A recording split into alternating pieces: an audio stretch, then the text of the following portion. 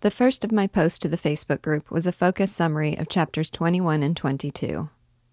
Nautilus, we are told, is one of the first communities to have developed a weeks habit. From Christian Science Week to Osteopathy Week to Georgia Pine Week, energetic spirits hold committee meetings, give talks in churches and cinemas, and enlist pretty girls to sell tags on the street to raise money for their charitable cause. No organization could rival Almus Pickerbaugh in the production of weeks. From Better Babies Week to Banish the Booze Week to Stop the Spitters Week, one week was hotly followed by another, until people complained, "My health is being ruined by all this fretting over health." With all his weeks, Pickerbaugh still has time to preside over a committee of the State Convention of Health Officers and Agencies. His letter to the members, with the homey pep of lines like, "Are you coming to the Health Bee? It will be the livest hop to it that this busy little old planet has ever see," succeeds in attracting attendance to outdo any health convention in the world, despite the outrageous claim of some that the message was undignified. Martin questions the wisdom behind some of these weeks. He is not convinced by the assertion that tuberculosis could be eradicated by stopping the spitters and closing your windows. Nor is he any more persuaded by the statistics that Pickerbaugh uses to back it up. Pickerbaugh is offended by his doubts. He is of the belief that if he is sincere, his opinions must always be correct. Pickerbaugh is also of the belief that it doesn't matter much if his statistics are wrong and his methods undignified. If it does good, it's justified. Martin isn't sure. Maybe, he thinks, truth doesn't really matter. Maybe it matters to him like anybody's hobby does. He loves truth like others love golf. He resolves again to stick by Pickerbaugh. He is further impelled to defend his chief from the attacks by doctors like Waters, who fear he will reduce their earnings. But he is weary of Pickerbaugh's statistics, which, taken together, suggest that every person in the city has a 180% chance of dying before the age of 16. Pickerbaugh merely snorts at Martin's mention of the concept of variables, and insists that everyone knows about the causes of disease. Eventually, Martin begins to question even the practical value of Pickerbaugh's campaigns. He notices the increasing boredom with which each new effort to save the world is met.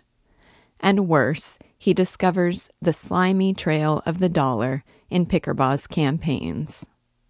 His talks seem conveniently adapted to the interests of the audience, and his message is carefully tailored to avoid offending people. Martin begins further to question all leaders, and preaches to himself what Gottlieb had preached: the loyalty of dissent, the value of being doubtful, the wisdom of admitting your own ignorance, and the importance of moving slow. When he isn't interrupted by quarantines, dairy inspections, and letters to school principals, Martin enjoys the feeling of rest that comes from working in the lab. When Martin questions Leora about whether she has enough to do, she becomes suspicious. And with good reason, since we next find out that Martin receives regular visits to the lab from the Pickerbaugh daughters. Martin listens with fatuous enthusiasm to Orchid's childish opinions, admires his experiments while admiring her ankles, and asks inappropriate, suggestive questions about what a kid like her should do if she falls in love with a married man. Martin moves from shamed reluctance to a determination to take what he can get. But while he spends days flirting with Orchid, he spends nights in self-criticism and in fear of Leora's critical eyes. When Leora goes home to Wheatsylvania for 2 weeks, she tells Martin that she hopes he won't look as foolish when she comes back as he's been looking lately. Though Martin swears to himself that he won't go see her, he finds himself one evening loitering toward Orchid's house. Leaning over her is a 20-year-old clerk named Charlie. Martin makes an awkward attempt at youthful conversation, while Charlie and Orchid giggle over things that make him feel 100 years old. After Charlie leaves, Orchid turns her wiles on Martin, saying how nice it is to talk to someone with brains, unlike that horrible, slangy boy, the one with whom she'd just been happily giggling. Martin struggles to determine whether Orchid has any brains at all, but his opinion of her intelligence is enlarged when she praises him for his knowledge and strong willpower. In the enchanted Pickerbaugh domain, he holds Orchid's hand and feels lonely for Leora. He leaves without even kissing Orchid goodnight, rages at himself for being a little pilferer of love, and then goes to bed yearning, "Oh, Orchid." Then, one day when Orchid comes to the lab, he kisses her. A day later, she calls to say they mustn't ever do that again, and asks if they can meet to talk it over. Martin agrees to meet her at 8, and meanwhile tries to work in the lab. But his mind is blurred by confusion about whether he ought to be a free and happy sinner or cautious and moral, and about why he feels so glum. When Leora returns, he says that he's a respectable, moral young man, and that he'd hate it if it wasn't for the lab and her. Martin is coming to terms with the fact that Pickerbaugh is destined to be more famous than Sandelius, and certainly than Gottlieb would ever be, when Pickerbaugh says he is going to run for Congress, and asks Martin if he'd like to run the department. Dazed by his shattered illusion that congressmen are persons of intelligence and importance, Martin is barely able to get out his mechanical congratulations. And, sure enough, the Republicans nominate Pickerbaugh for Congress. Martin begins his reign by getting himself denounced as a tyrant and a radical, when the discovery of streptococcus in 3 cows forces him to quarantine a milker and close the Klopchuk dairy.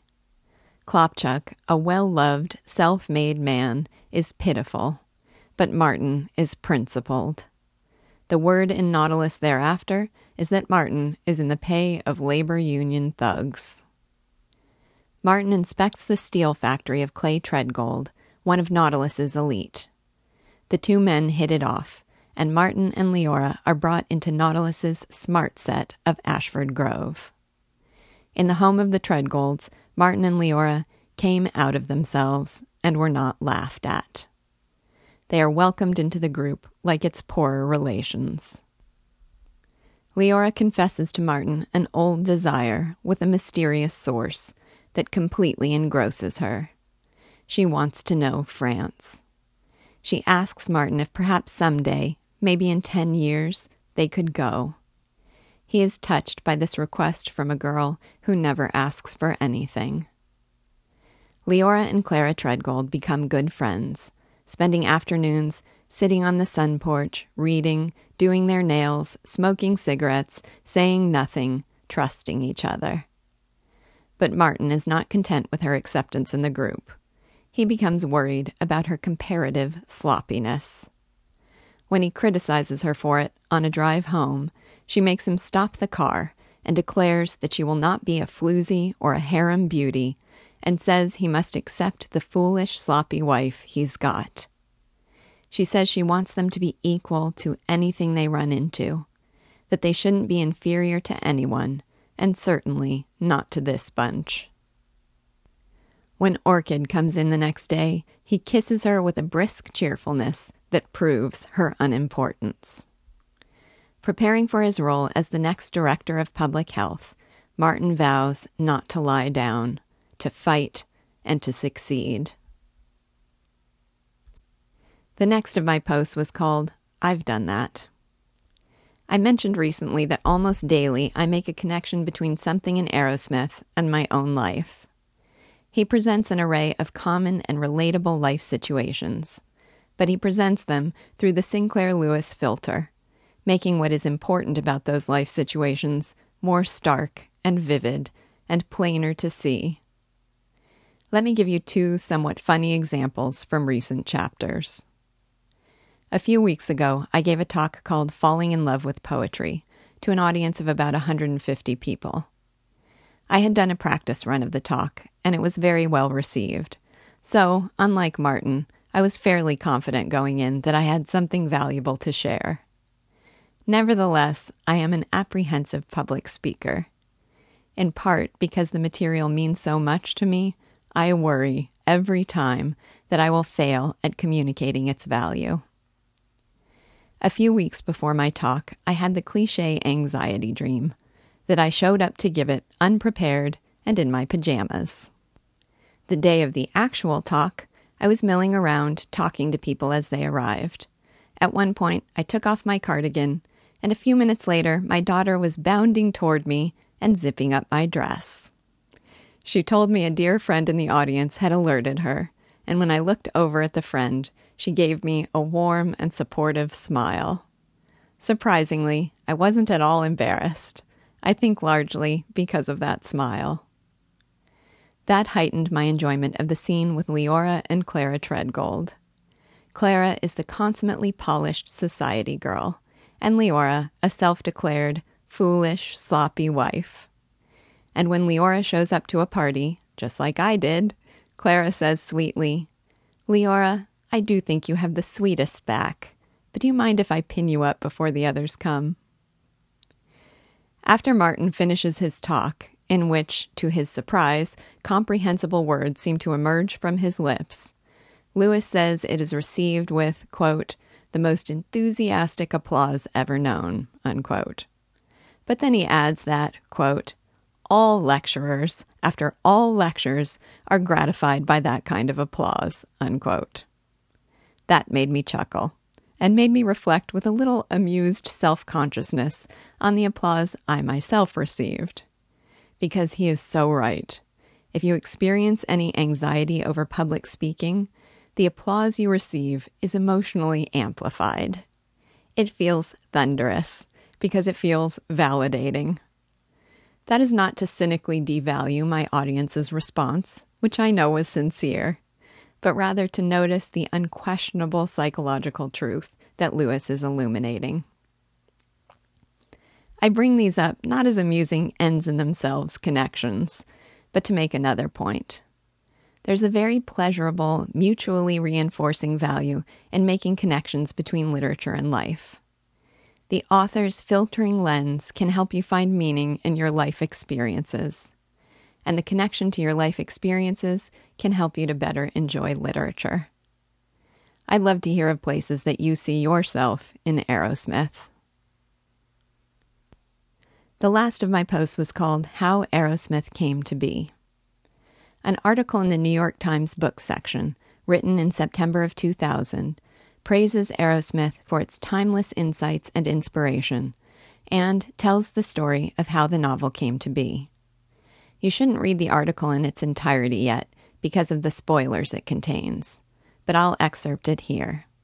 Quote, "In the autumn of 1922, the celebrated author of Main Street and Babbitt was introduced to a bacteriologist named Paul de Kruif by the critic H.L. Mencken and by Dr. Morris Fishbein, the editor of the Journal of the American Medical Association. De Kruif, who'd earned his Ph.D. from the University of Michigan, had just been dismissed from the Rockefeller Institute for Medical Research, now Rockefeller University, because it had become clear that his hands itched for a fountain pen instead of test tubes. Lewis and de Kruif, who was still several years away from his string of best-selling books, including The Microbe Hunters, popularizing health topics ranging from germs to sex hormones, agreed to collaborate on a medical novel. They soon booked passage on a steamship to the West Indies, where they could work without distractions. By January 1923, Lewis was exclaiming that de Kruif was, quote, perfection. In all of this, there's a question as to whether he won't have contributed more than I shall have, unquote. De Kruif was essential to the novel. Nearly all the scientists, physicians, and medical institutions portrayed in Aerosmith were drawn from his experience. The result is a remarkably accurate, if not always complimentary, historical document, unquote. The connection to de Kruif was brought to my attention by one of our group members, an infectious disease specialist himself. I was delighted to know about it, because, as it turns out, de Kruif's Microbe Hunters is one of my favorite nonfiction books. I highly recommend it.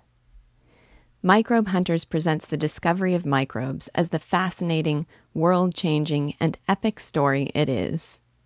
And rather than learning about cells, as we all did in school, where you open a textbook to a picture of them and the assertion that they exist, it allows you to follow the fascinating process of discovery. I wish there were many, many more books about science written like this one, but my impression is there aren't.